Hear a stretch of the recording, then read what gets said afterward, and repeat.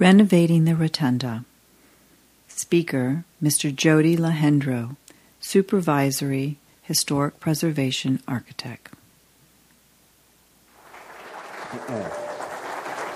Thank you, Virginia. Thank you. And just to show my colors, I hope you all will be joining me in sending good thoughts to the UVA baseball team, who's starting about right now. I'm doing my part with my lucky tie, baseball tie. So, and I wore it yesterday, and they won yesterday. So we'll see how they do today. Thank you to the engagement and to Reunions for this opportunity to share with you the Rotunda work. I gave a talk a year ago for Reunions, and there it was a scripted talk, and it was about all the work to come. This year, I'm going to do something risky and speak off the cuff. I'm going to let the images take me.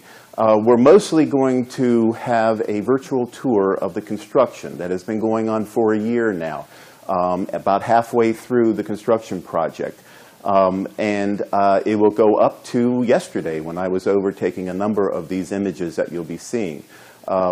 And then I'll talk a little bit at the, during this about the work that's going to be coming up over the next year. I'm going to start, though, with a very quick, brief history of the Rotunda, just to sort of remind you all of the troubled past of the Rotunda, and then tell you something about the scope of work that we hope to achieve and will achieve during this renovation project. And tumultuous was the word I was trying to think of, and certainly the 1895 fire that on October 27th of that year was the beginning of that.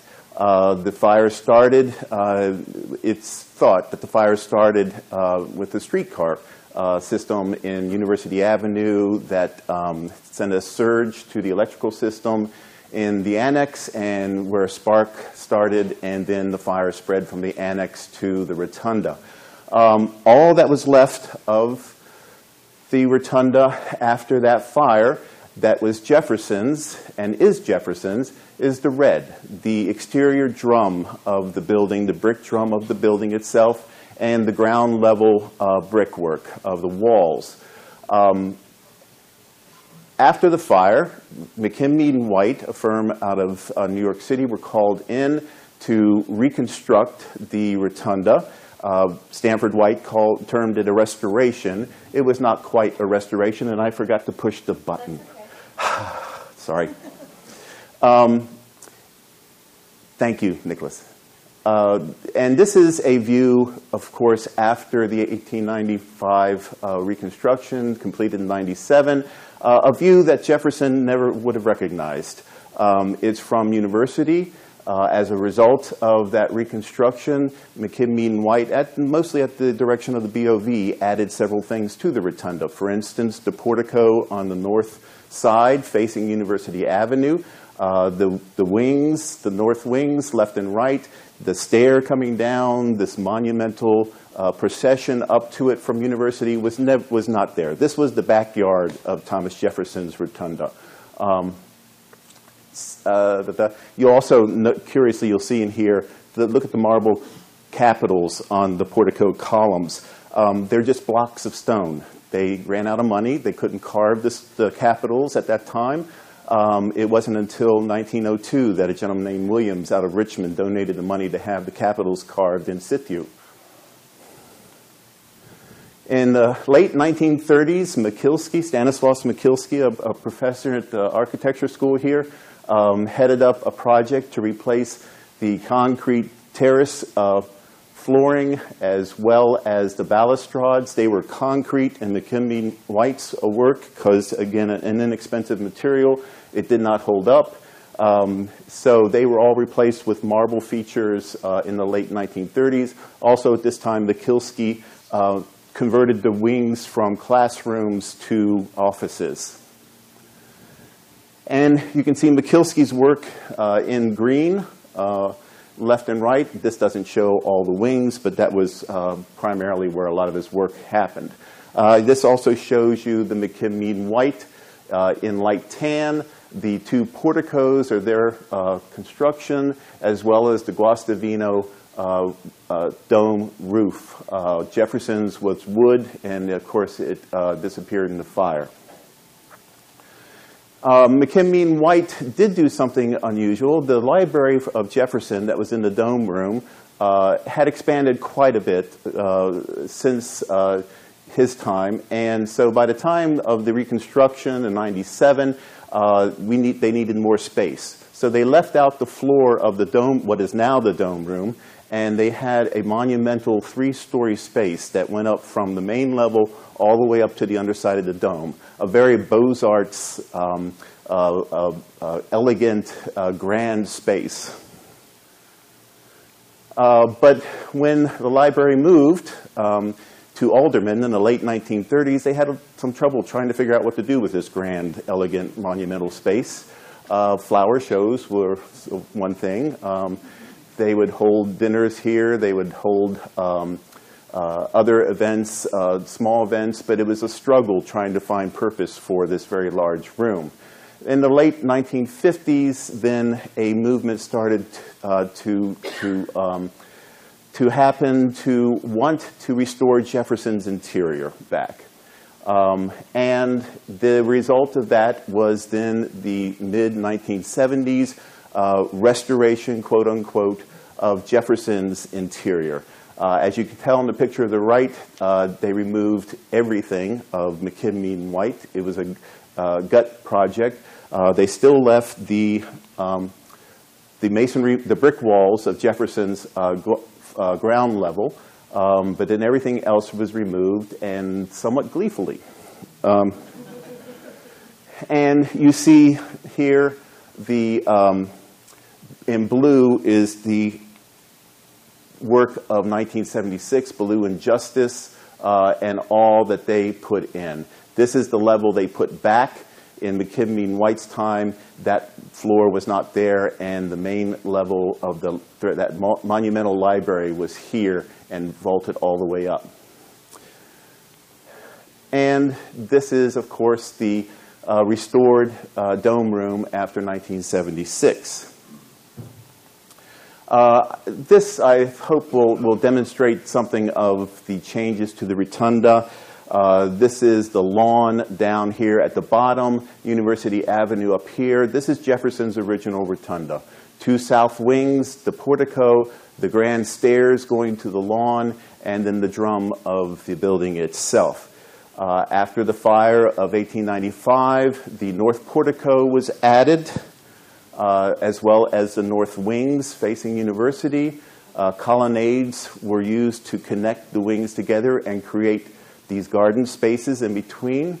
The terrace was installed at that time, and then later on embellished to create a grand monumental vision from University Avenue.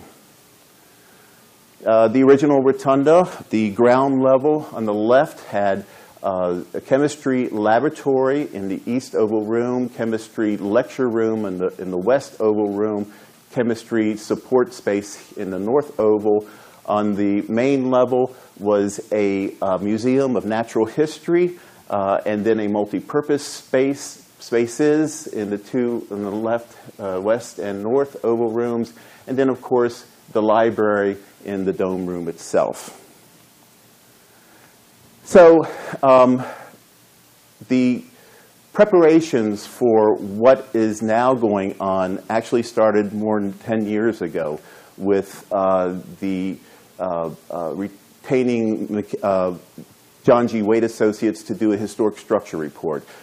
Chronic problems were occurring more than what could be handled by normal maintenance, and so thus the historic structure report is our first the first thing we do to understand the building and understand the condition problems in the building and develop recommendations to budgets. All of that was established about 10 to 8 years ago. But the university did not have the money to do the entire project at that time, estimated at almost $51 million. But there was active damage going on to the building because of the leakage. So that portion of the project was separated out and done first. The replacement of the roof, which started in, the construction started in May of 2012 and completed a little over 2 years, or a little over 2 years ago. And it was not only replacing the copper roofing, the roofing material itself, but also quite extensive in terms of repairing tension rings that were found to have been damaged by our probes, exposing them, taking off the bottom steps, and then repairing and coating them, putting on a wooden substrate system that allowed the roofing to ventilate. There's a system of ventilation slots underneath then this roofing, the copper roofing that went on. One of the problems with the roof that was there that they put in 1976 is that it did not breathe from the backside and started rusting almost immediately. In addition to the roofing, we also did repairs to the brickwork in the drum of the building, Jefferson's drum. And as well, we took out all the windows, sent them off-site to be repaired, and then brought them back and re-roped, wired actually, and then put back into place. We also took off the ornamental sheet metal around the windows and repaired those. Many people think when they look at the rotunda that this white ornament on the outside is woodwork painted white. Indeed, it's not. It's all copper. As the Board of Visitors required McKinney White after the '95 fire, the building had to be fireproofed. So to accomplish that, one of the ways they did it, of course, was the Wasavino tile roof dome system. And the roofing systems for the porticos are all done out of steel and tile. All the exterior ornament is this copper sheets that are pressed to take the form of the molding. And they were in very bad shape with lots of damage. They were removed. They were taken to a shop in Manassas, American Stripping Company, that did strip the paint off and then did repairs and then primed and painted, brought back to the site, and then reassembled on the site. This gives you some idea of the damage of the architrave. About the 1950s or 60s, the paint was taken off, and the way they did it was to take their 5-in-1 tool and beat the hell out of the architrave to make the paint pop. And this shows the difference between before and after our repairs to make improvements to that. The project was completed, like I said, almost 2 years ago, and over 4,000 sheets of copper were used in the roof project. Every one of them cut individually, uniquely for that position it placed. 6 tons is the weight of all the copper that went on the roof. So this next phase, planning was already underway during the first phase for this next phase. This next phase is just termed the renovations. This is all the remaining work of the rotunda that has to be done to the rotunda. We have several different objectives for this work. To finish the exterior repairs, this is mostly in the wings where a lot of the damage still exists. Replace the elevator. This is the existing elevator within the rotunda that is notorious for breaking down. Replace the building systems. A simple statement, but actually probably, well, it is about half of the construction cost of this project. Replacing mechanical, electrical, plumbing systems, data systems, security systems, sprinkler systems, AV systems. All of that is being updated and replaced in the Rotunda. Increasing the usage of the building. This is really the heart of the emotion for us who are managing the work. This is the real driving force for what we're doing. It's a shame that over the last half century, there are many students who graduated from the university and never set foot in the Rotunda.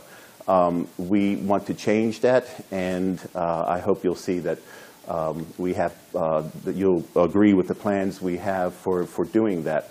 And then lastly, to improve the landscape. Just briefly, going through some of these, the repairs, you'll see the damage, spalling stucco elements, the brick damage, eroded joints, and spalling brick units, the staining on the balustrades and on the wings, the cornices of the building itself, the upper and lower cornice.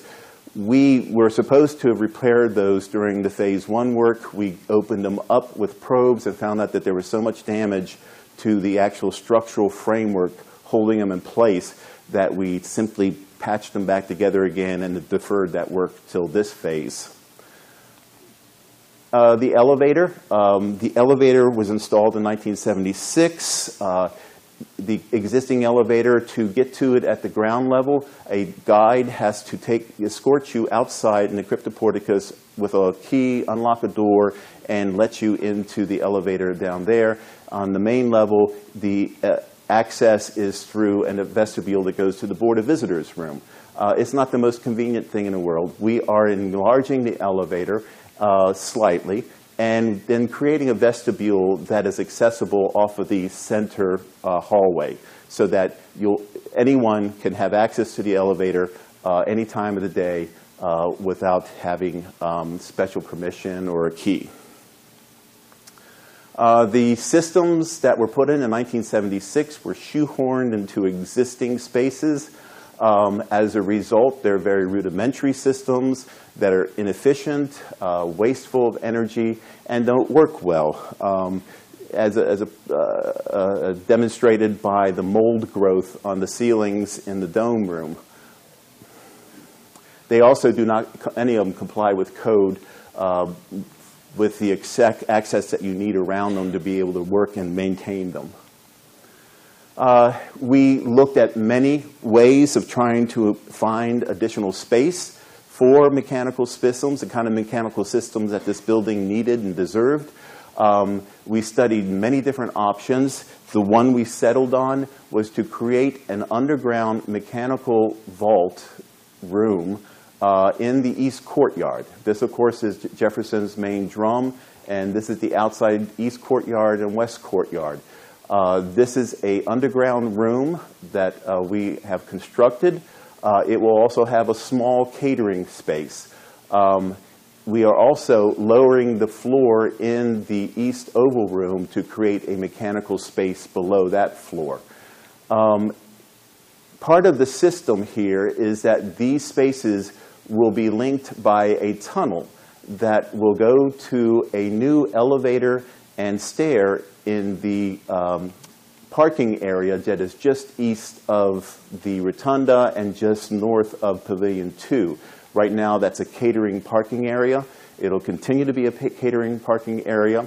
At the other end of the tunnel, this is the existing elevator, which we are replacing. We're also going to take it down to this lower sub-basement level. And the concept is that catering coming in will unload into the elevator, go down to the tunnel, will set their racks, plug them into in their little catering room, and be able to keep them warm.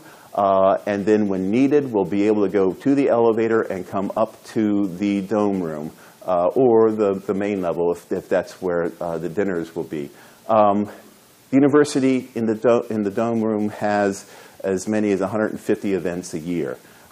It's a very well-used ceremonial space that's very important to the university in many ways, and we had to acknowledge that it needed support. This is a rendering of what that elevator will look like east of the Rotunda, and this is Pavilion 2 in the backdrop, and this is the catering parking area that exists there today. For improving the usage of the building, we want to open up the south portico door, increase the classroom and study usage by students, enlarge the restrooms, update visitor center in the dome room, replacing the metal ceiling panels, and open up the lower gallery for use for the first time, and then increase and enhance the service support spaces, for instance, for catering. Right now, until a year before our construction began, you would come up the south portico from the lawn, go exactly where the architecture tells you to go and how you're going to be welcomed to this building, and then be faced with glass doors that would not open. And then be sent down to the lower level, ground level, and have to come up through the guts of the building. We did a trial period for a year ahead of the current construction. It was very successful. As many as 70% of the people visiting the Rotunda came up this way. So it is going to be fixed in the new work. And that will be the entrance to the Rotunda. We'll all still have the entrance through the ground level also.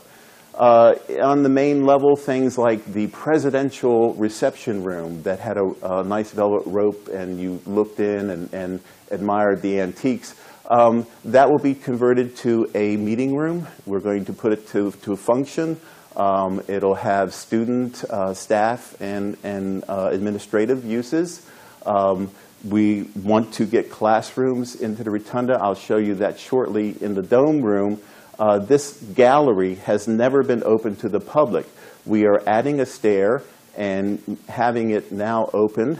We are going to outfit it with tables and chairs and hope it becomes an attractive study space for students.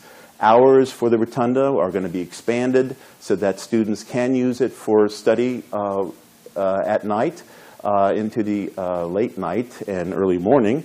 And the default setup of furniture in the dome room itself will no longer be the lining up of chairs ready for a lecture, but they're going to be tables and chairs spread around for use by students in studying.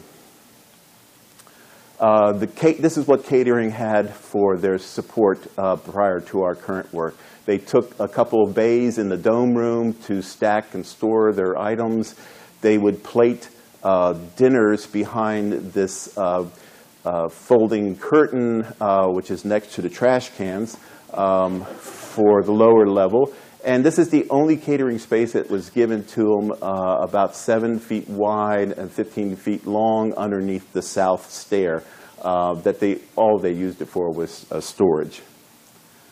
The classrooms. So we are going to have 3 permanent classrooms built into the Rotunda with all the modern AV systems that our classrooms have these days. One of them will be in the lower west oval room. And then originally the 2 south wings were scheduled to continue to have office use as they did prior to this construction project. But after we finished contract documents and started the construction, the administration changed its mind and wonderfully has decided to take these office spaces, put them elsewhere on grounds, and convert the 2 south wings to student use. 2 classrooms in the southeast wing, and then in the southwest wing, a multi-purpose space that can be used for students, for faculty, for administration. We are also combining this space. One of the reasons why it's over here is that the courtyard we're going to be that has been designed for the west courtyard. That is designed as an open area, a lot of open paving with trees and a fountain eventually, and it's thought of as an area for receptions and for outside events. and we are creating French doors in between the multipurpose room and that outside space so that combined events can happen between the two spaces. For the landscape improvements, this is the overall North Terrace and, of course, the two courtyard gardens. For the North Terrace, right now, of course, it's the Jefferson statue in the center, brick around it, and then lawns around the flagpoles and steps down. That has been reconceived, designed by Olin Landscape Architects, a winner of the Jefferson Medal here at the university, to create a couple of outside spaces, outside rooms with low trees, tree shrubs, and planters that will have then benches around them. The Jefferson statue here, the flagpoles flanking that statue, and this will become a more inviting and a sort of destination space in itself, place to sit. For the two courtyard gardens, the east garden is being on the east side and having a lot of shade from the large trees is conceived to be a more contemplative morning kind of space with benches. There will be a fountain in the center of it. And it'll be a quiet space for reading the paper, meeting friends, and starting the day. The West Garden, as I've already said, is thought of as being more of a reception, open area, still with trees to give it context, but a more of an opportunity to have congregated events. So, that shows you what our plans are and what the objectives are for the work. We got to get started in preparation of that. There were a couple things we had to do. During the research phase for the renovations, our architects, John G. Wade Associates, discovered by sticking their head into these little openings that were created in 1976, they found some fireboxes at that time and had them displayed. Sticking its head in here and looking up and around, discovered, in fact, an entire chemical niche. A hearth, it was called a chemical hearth, is a niche. It was created by the first professor of natural history here, Dr. Emmett, who taught chemistry as well as many other subjects.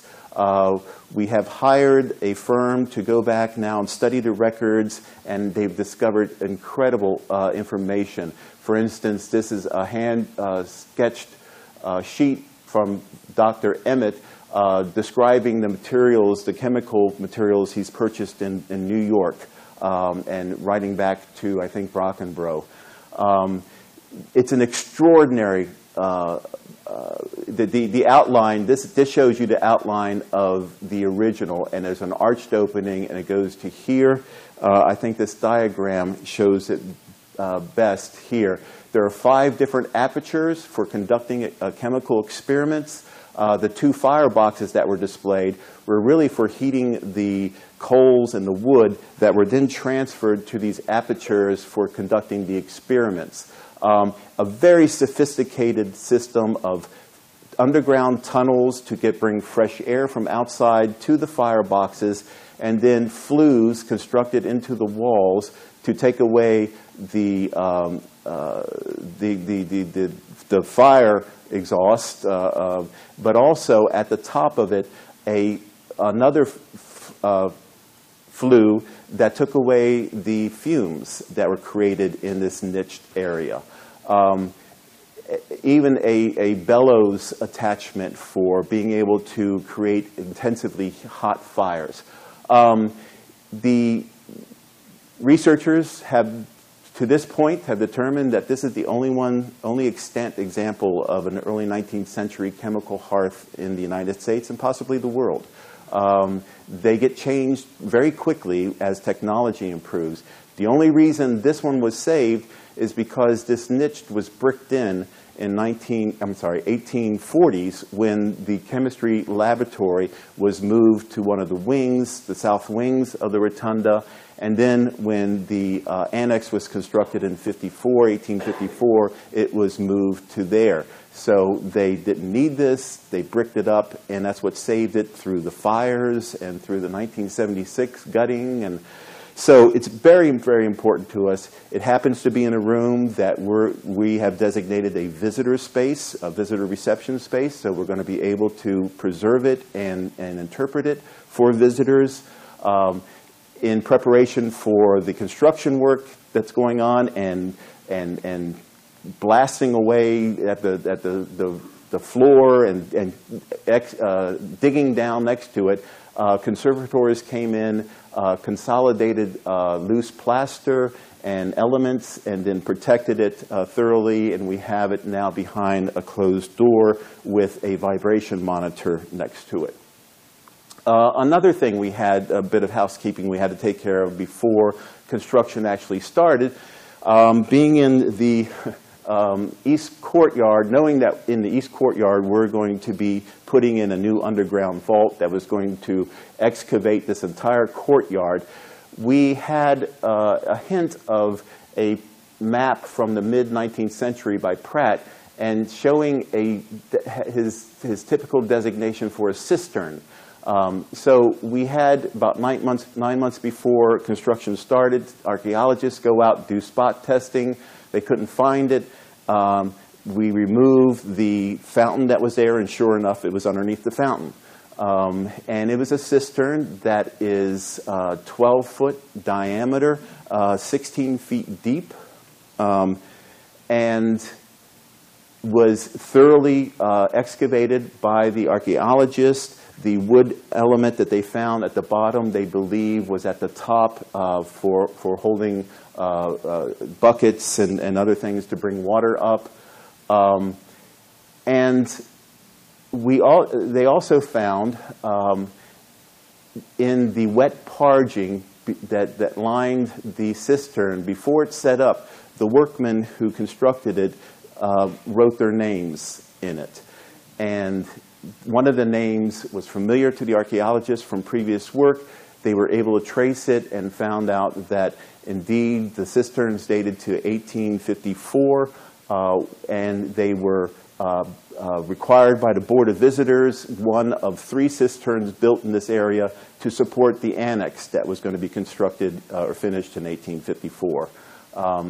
So we have preserved these written sections of the cistern, we'll conserve them, and then show them in the new visitor center. As work began, right after final exercises a year ago, we immediately put in a building monitoring system. This is a system of 3 lasers outside, 1 laser inside in the ground level that operate 24/7 and hit over 130 targets that are placed on the building in various locations, even on Pavilion 2. And each target gets hit at least once every 4 minutes. These targets are designed to indicate movement either front and back, left and right, and up and down. The reason for putting in this system is that, as you remember, only the exterior walls are Jeffersonian. They're our most important historic artifact here in the rotunda. And the fact that we are putting in underground rooms within the rotunda and next to the rotunda and putting in and underpinning those walls, we had serious intervention that was going to happen to the building. We had to make sure that we weren't going to damage Jefferson's walls. And that's what this system did. It measured the movements. There is a list of people who got alarms if there was as little as 1/12 of an inch of movement. 1/8 of an inch, a real alarm went out. 1/4 of an inch, the project was shut down, and to discover what the real movement was. After a year and underpinning and putting in underground mechanical rooms. We've had 3/8 of an inch drop on the east side of the building compared to the west side, which the structural engineers indicate is completely normal for the amount of concrete that we have underpinning Jefferson's building and the kind of shrinkage that concrete has. Protection, we put up protection boards to make sure we didn't damage the casings that were being retained for the project, protected the floor in the dome room, also exterior, and then started selective demolition, removing steps that are going to be reconfigured, taking out ceilings. All the ceilings are out. Most of our infrastructure is going into the ceilings. So we just cleared them out. In the lower east oval room, this is that chemical hearth that is now protected behind the board, starting to put underpinning in and taking the floor out. Taking the floor out here in the west oval room, we discovered that the ductwork that was put in under the floors in 1976 were wrapped with asbestos paper, building paper, and then concrete poured around that, which of course resulted in a change order. We had to have asbestos abatement people come in to take the concrete out away from the ductwork. Utilities. Utilities have been a real challenge for the project. We have most of the central grounds utilities going east to west across the rotunda, between the rotunda and University Avenue.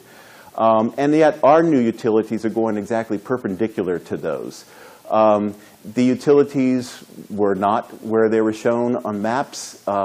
Many of these utilities go back to the early 20th century, and the documentation just isn't strong for that period. We ended up having to redesign our new utilities and having to go deeper as a result. And when we went deeper, we started getting into rock. And so we've been doing a lot of rock excavation. It has been a major change order, significant additional cost for us, but it had to be done. Another interesting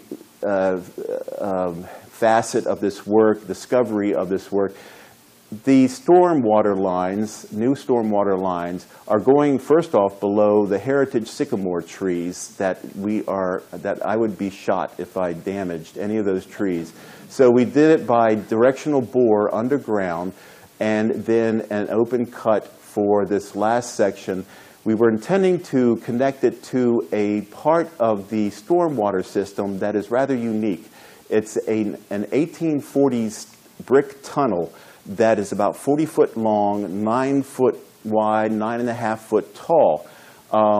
And it has an interesting history. It was put there by an engineer at the time and used as a reservoir for water. There used to be a pond about where the chapel is now.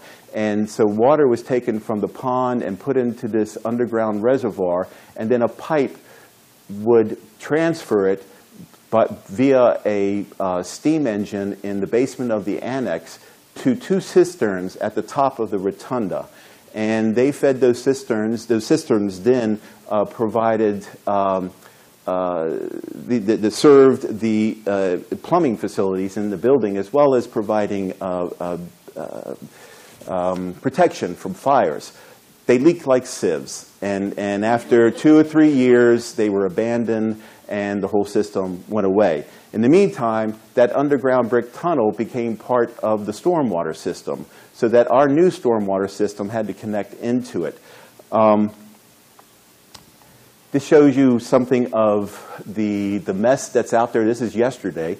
And it has looked this way for the last year, and it hasn't gotten any better. But we're putting in more and more pipes and finding things. This is that area that I'm talking about where the brick tunnel is, off northeast of the chapel. And this is that tunnel inside. This is a pipe that took the water from the reservoir and then took it eventually up to the rotunda. At the other end, this is looking from the outside, this is that pipe again. The end wall we were supposed to connect into was far too precarious.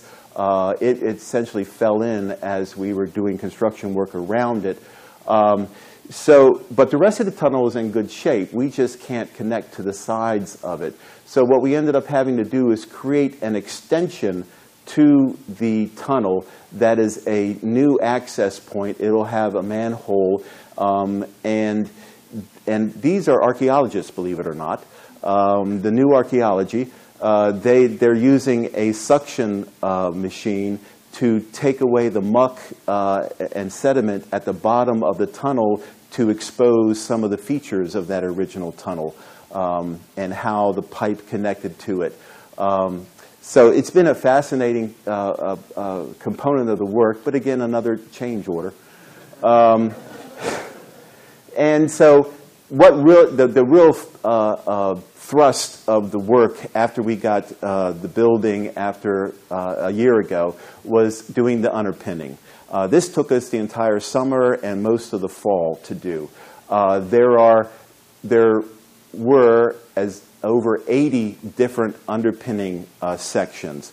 An underpinning section is about 4 foot wide, and it is excavated out beneath the historic brick walls, and it goes down at least 20 to 25 feet. And then once it is formed up and ready, it is poured with concrete, then dry packed between it and the existing structure. And then you go at least 12 feet away and do the next one. And eventually you knit all of these sections together. So that's what's going on here. This is inside the East Oval Room that we're taking down also. So all the Jeffersonian walls here had to be underpinned with concrete walls also. And in this one picture, there are 7 different underpinning sections either being done or just been completed. This was, like I said, the primary work going on right at the beginning.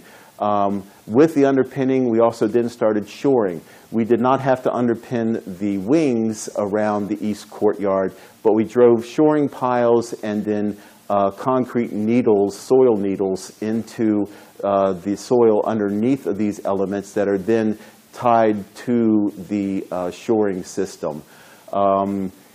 And this is showing one of the soil needles, or the concrete needles going into the soil. This actually is going to show up again, so it might be a reference point. This is the chemical hearth, and this is a way that we preserve the chemical hearth in place without taking out the floor and the foundation of it. And so the east courtyard, as I said, once the underpinning was done, then this work was able to just go ahead very quickly. Last December, they started the excavations in the east courtyard. 2 months later, they're nearing the bottom of that excavation. You can see here now clearly the underpinning shafts that are underneath Jefferson's brick walls for his drum. And a month later, starting to form up the concrete walls and structure for the underground mechanical room, pouring the footings a month later, and then in late May, I missed the slide. Yeah, I'm sorry. This slide, this shows you early May, we poured the roof of that underground room, and here have waterproofing it, and then putting in protective pads and sand over top of that roof, and now we have our finished working surface. That scaffolding is starting to go up as of yesterday, 2 days ago, going up to now start to work on the rest of the envelope of that building on that side. We had to do this underground vault first before we could then start to do the work on the upper part of the building. This is an interesting comparison. Both of these pictures are taken from the exact same place. Here last March, Before we had the roof on, but we were starting to form the walls and the floor of the underground mechanical space. You see the southeast wing above, and now yesterday that roof is on, and this is now the underground space that we'll start to be putting mechanical systems in. Similarly, in the East Oval Room, last December we started to do the excavations. This is the hearth in the background being protected, and the hearth again. As in February we started to get to the bottom of those excavations. Again, you can see the concrete underpinning. And then yesterday, this is the top. The slab has been poured in this room, and this is the same view below, showing the entire room that has been created now underneath the East Oval Room. The chemical hearth again there. Portico capitals. This has been another side work component to the project. The capitals that McKim, Mead, and White put into place. Here you see one. Here's one being lifted with a guy very nonchalantly standing beneath it.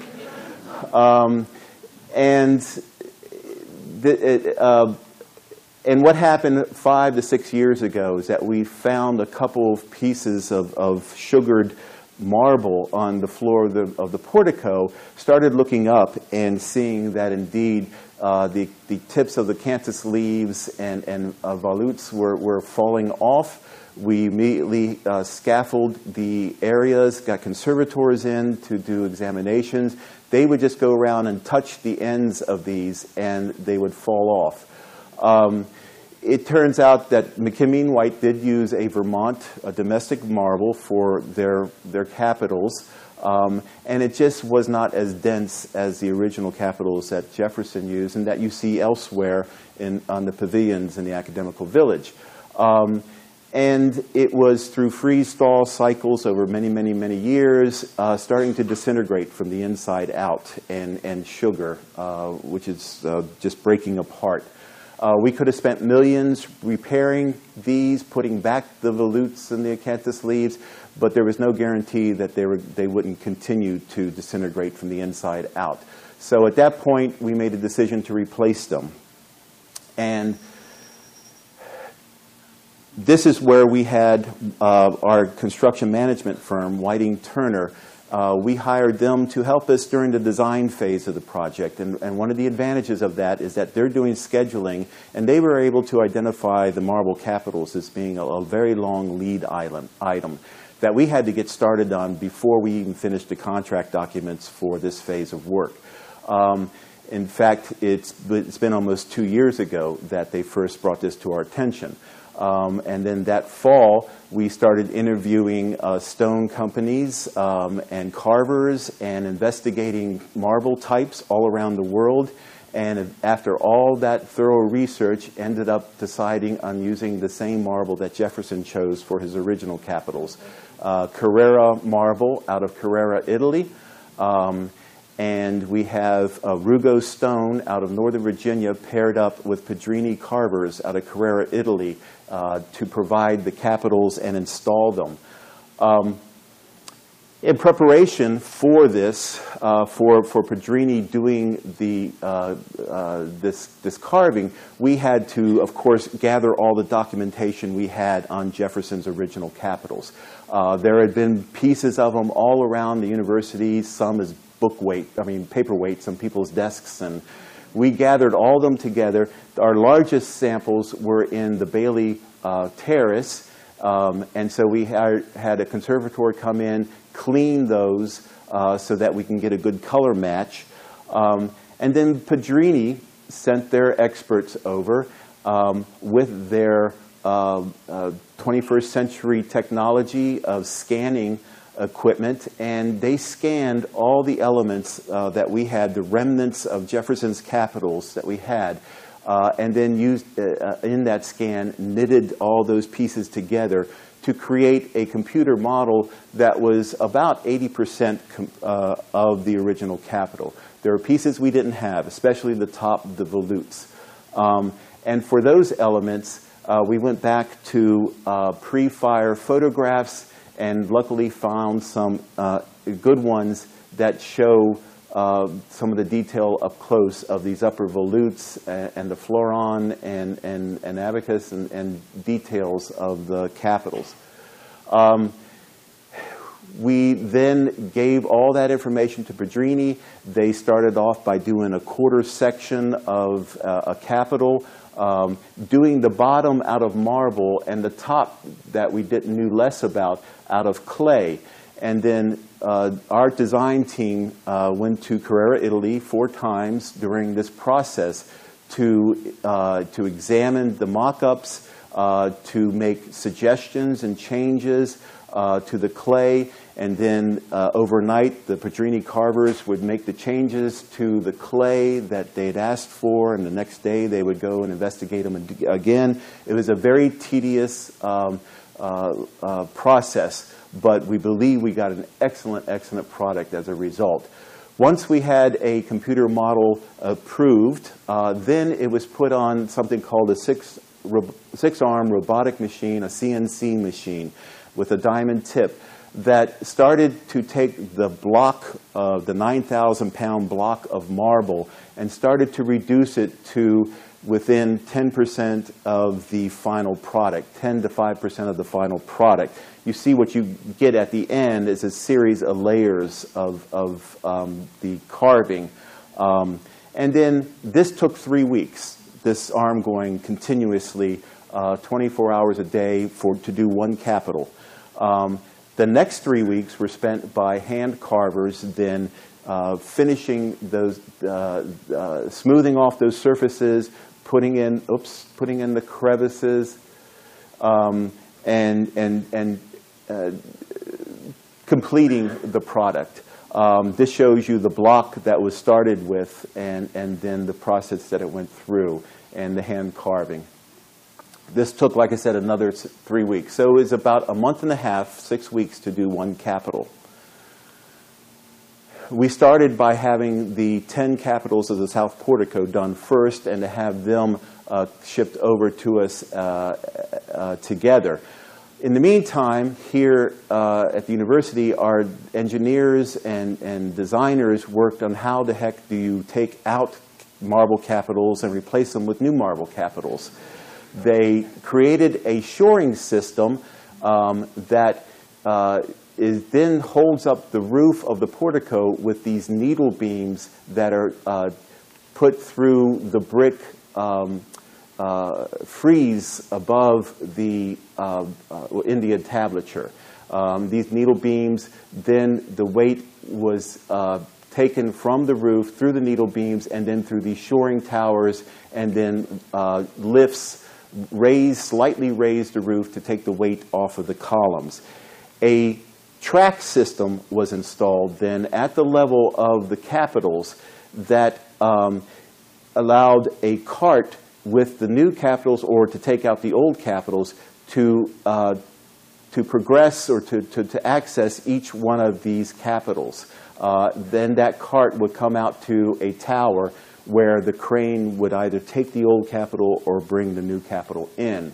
All this, of course, this doesn't come out of graphic standards or anything. This is all custom designed for this system.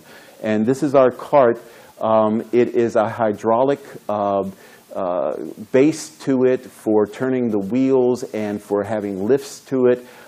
It also serves as the structural carrying device. But then once it's down, the top structure comes off and it becomes just a cart.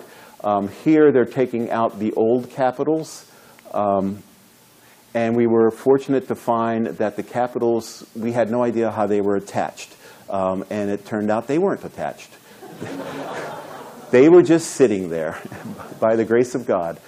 So that made it easy. And then our new capitals came in, And this is last January, where we got all the old capitals out and then started to put up the new capitals.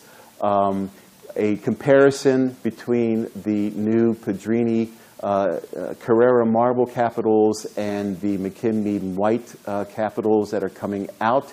We also found many design discrepancies between discrepancies between the McKinley White and Jefferson's original that we have picked up accurately in the new, such as this is a negative space between the volute and the acanthus sleeve.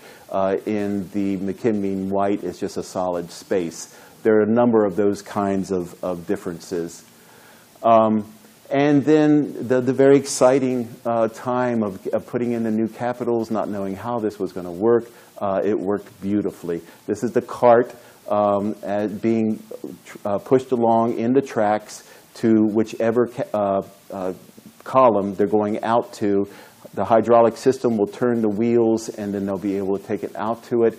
Then that hydraulic system will lower the capital onto the shaft, and then they are fixed in place. We do have pins and very elaborate devices pinning the capitals to the existing shafts and to the structure above. Just a fascinating project. This is a very quick picture before they got boxed in, but it gives you just a little sense of a taste of how beautiful these are going to be when it's done.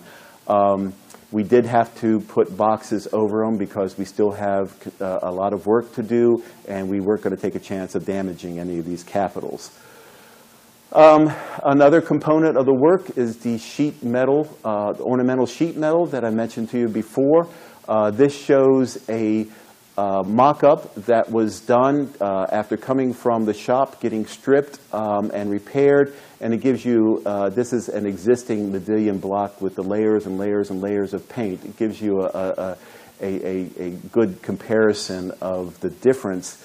As you can see, it's only sheet metal thickness with wood backup and blocking behind it.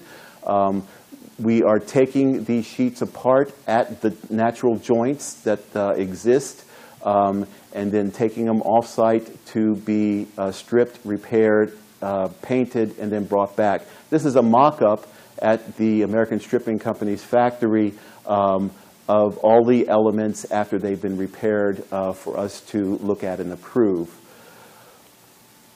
The north portico right now is ready, primed, and ready to go for receiving its new capitals. The capitals, what? Am I already at an hour? Oh my goodness. Okay, I won't be offended if you leave. Just go ahead. You want to have some time for Q&A. Okay. All right, I don't know where I am in this, so let me just keep going. I'll go faster. It shows the McKinley White capitals. The shrouds have been taken off of them. If you can see this clearly, there's a lot of damage in this capital. The new capitals, there are 6 of them on the north portico. They have been shipped. They are due to arrive any day in Norfolk. Presuming it's cut through customs quickly, we should have them within a week, and we will start to then take out the old capitals and put in the new in about a week and a half to 2 weeks' time. The north portico steps and mechanical room on the north side, we took off the marble steps that were put on by McKilsky in the late 30s. They've all been numbered, removed, stored, so that we can then get to this underside, which has been leaking terribly. We also took off the lid of the north mechanical room so that we can make repairs there. This is yesterday. We now have our lid back on, and we are getting ready to waterproof the bottom of the steps. And you can see the north mechanical room is filling up with equipment already. In the dome room, this is last spring, early spring, we had put up a mock-up of the acoustical plaster ceiling that will go back there and replace the perforated metal panels that are up there now. This shows the one of them that has quite a bit of mold on it. And also, we are taking out the capitals of the columns in the dome room. You can see here now they are cast plaster, and we've taken off the shafts of the paired columns. The one that we took off has a structural post in it, and that shaft has cracks in it that we had to take off, and we're repairing and have put back. As of this week, it is completely filled with scaffolding. The tradesmen are removing the framework. They've already taken the perforated metal panels off, removing the framework now. You can see the Guastavino tile system that was put on by McKim White in the background. That's a fascinating system in itself. They use the same system at Old Cabell Hall for supporting the auditorium seating. And if you ever go to the music library there, you can really appreciate the construction. A wonderful book has just recently come out on the Guastavino system. Another lecture. The dome room capitals, cast plaster, very flat. A lot of problems, a lot of mistakes in them. We only have photographic documentation of Jefferson's capitals in the dome room, but we know that they were carved out of wood as opposed to plaster. And they had more relief, more detail, and we also picked up a number of stylistic problems, conflicts between the two. So we have made the decision to replace the plaster with carved wood. We have hired a carver in Richmond to do this. He's going to also use a CNC machine to get it down to close enough to then do the rest of it by hand. We have since, through research, found out that the carver of the original, Studevant, out of Richmond, a carver who also did the capitals at Monumental Church in Richmond, you may know, and he very much wanted this project. And he got it, and then by the end of it, he lost his shirt and was asking for more money. But he did a wonderful job. And this is our process for, similar to the marble capitals, we do mock-ups out of clay that the entire project team, the university project team, evaluates, the architects evaluate. They are now finishing up a computer model of the approved capital that they'll then plug into a CNC machine and start carving. And we'll get a carved element to review. Other exterior work going on, we're putting up the scaffolding, as I said, above the finished underground vault. This will then allow us to get to the upper cornices for those repairs and also to paint the roof, which I'll talk more about just shortly. At the end of, this is the underground tunnel, underground mechanical room. There, then we will continue the tunnel out to the new elevator that has yet to be excavated. That'll be coming up here in the next year. And then construction of the above ground elevator. But I love that. I'm sorry. No. Love that view of tunnel, main level of the courtyard, and then the upper level of the terrace and the dome room above that. We are taking out the paving off of the wings. All that paving will be taken off. We'll be re-waterproofing, putting in new drainage systems, and then the bluestone paving, a bluestone paving will be put back, mimicking what's there now. In the crypta porticus, we're getting ready to put utilities in. Those utilities are going to be deeper than the foundations of the walls next to it, so we're having to underpin those walls. Out in the crypta porticus, and the colonnade, painted stucco. We're removing that paint. It's lead-based, so we're having to do it as an abatement. And we've been directed to paint the roof, so that when the scaffolding is completed on the east side within the next week or so, that's when we'll be looking for the proper weather conditions to start to paint the roof. It has to be, once again, scrubbed down to untarnished copper before we put a primer on it and then a finish coat. It's a Coroflon system by PPG, a 10-year minimum warranty to it, and epoxy system. Very demanding tolerances for how it can be put on. It's why we didn't do it the first time. The weather just would not cooperate. So we're keeping our fingers crossed this time. Some of the discoveries we find in the debris, pieces of the marble bases. In a interstitial space in the basement, we found some of the shingles. This is after the fire, so that's damaged by the fire, but the debris from that fire sifted down to the basement. And these are some of the the lead-coated shingles that were put on originally by Jefferson on the rotunda, and nails and glassware, belt coursing and sills for windows. This is a wrought iron device for attaching the wood structure flooring to the brick walls. This was a fascinating find. It's now in the men's room on the north side of the building, but it's the original north end of Jefferson's Rotunda before all the additions of McKim-Mead and White. Shows you the original penciling, fine brickwork, fine mortar joints. Jefferson's original brickwork, once it was finished, it had a ribbon joint, very difficult to form ribbon joint that really kind of frames every brick. It was then washed with a red wash, and then all the joints were painted in white, called penciling. And that evidence is here in this area, as well as we knew that the back door of the rotunda shows on the Maverick plan a stoop and stairs coming down from it. We assumed those stairs were masonry. Indeed, here we found the paint wash and ghost of a wood stair that went down from that back door.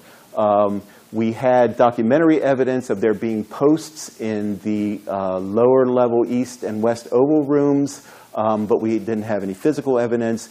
When we took out the floor, we sent in the archaeologists, and indeed they found the brick foundations for 2 posts that went into those rooms, and we think continued up through the main level to hold up the floor of the dome room. You can keep in touch with us. We have a webcam. It's mounted on the chimney at Pavilion 2. And then we have a construction blog that goes out announcing or bringing you up to date with the construction periodically. And I love finishing with this. We had kind of a morbid anniversary until the late 1960s of commemorating the fire of the rotunda by burning a cake. And several of these people have been pointed out to me. The only one I remember is Mrs. Shannon, President Shannon's wife here. And thank you all very much. I'll take questions as long as you want to stick around.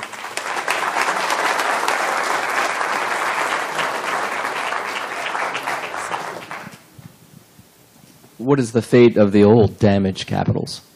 The old what? The old damaged capitals that you removed. What's the fate of them? Where are they going to... Damaged... Capitals. Oh, capitals. The ones that we've taken out, 1897. Yeah, that's the McKim-Mead and White capitals of 1897. We're taking those off. They're made of Vermont marble that has just not held up over time. What are you going to do with these? Oh, what are we going to do with them? Yeah. Development has them now, and they are figuring out the best way to make some money off of them. Quite frankly. So get in touch with Amy Yancey, and she can help you out. Bring your checkbook. Can you tell us what the original cost estimate for the project was, what the current cost estimate is, and what is the single most significant technical challenge you run into? The original estimate set 10 years ago when it was just a theory of what, or we knew the bare bones of what we had to do conceptually, was $50.64 million. It is now $58.5 million as a result of the number of changes that we have made, the programmatic changes to the building, as well as the difficulties we found with utilities and rock and any number of things. When we took the ceilings out of the four wings, we discovered that the structure for those roof systems, the terraces above, was severely damaged by leaking water over time, and we've had to go in and put about $250,000, $300,000 worth of repairs just there. So it's been a number of discoveries. The discovery period is over, we hope. Probably the only thing we have left out there not known is that when we start to excavate the elevator in the catering parking area, we're worried about hitting rock there. But that's about the only unknown that we have still out there. And your biggest technical challenge? I'd say replacing the capitals. The how to get the old capitals out, how to get the new ones in, and that has been a huge challenge and beautifully solved by the engineers and careful thinking and communication. I cannot say enough about this group that we have constructing this project. Whiting Turner is a construction management firm. All their subs, the team managing it from our side of it, the university side of it, but the architects, John G. Wade Associates, who specialize in historic restoration preservation work, excellent team. We're all working together just wonderfully. So it's been an absolute joy to do this project. Yes, sir. It's a lovely exit line, and I hate to step on it. It's amazing to me. This is 1970 here, so I recall both the white interior and the green dome. And it's amazing how far in 40 years construction care has progressed since it was back then. I want to put in a futile protest about the dome being painted, but could you give us some sense, or whatever you're allowed to say, about the reasoning that led to the idea to repaint it? It strikes me as wrong. Copper is meant to oxidize and turn green, as is bronze, and to paint copper is like painting bronze. To me, it seems. Well, quite simply, the reason we're doing it is because the BOV told me to, and the sort of rationale behind it is, besides the fact that most people who graduated, remember it as white. But some of the rationale behind it is that Jefferson's original dome was covered with his unique shingle, metal shingle. It was a lead-coated sheet iron. And the lead, of course, would have corroded to kind of an off-white. So that is some of the justification for going to white. Mostly it's because that's how most people know the Rotunda, as a white dome. And so that's why, or that's a big part of the impetus for painting it white.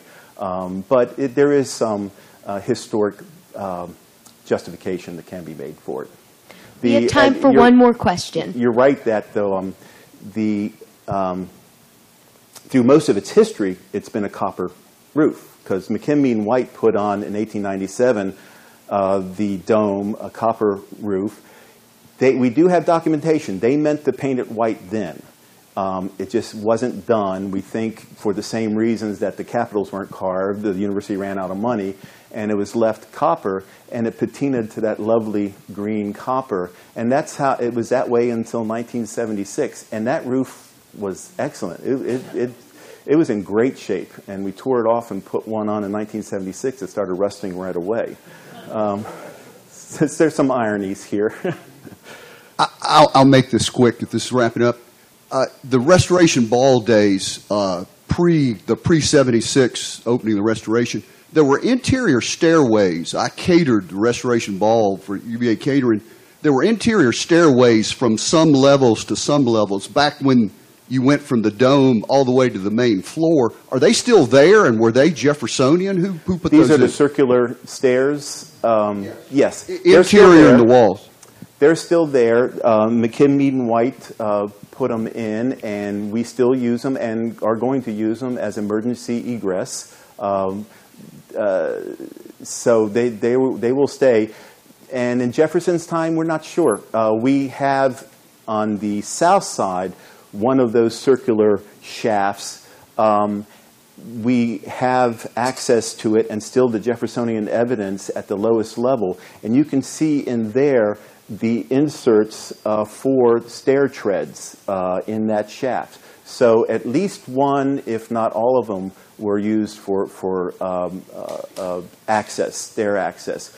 But we also know, too, that the clock that Jefferson had in the south portico and the weights for it went down those shafts, too. So they may have very well gone down the center of a stair that went up in that shaft. How many books are you going to get out of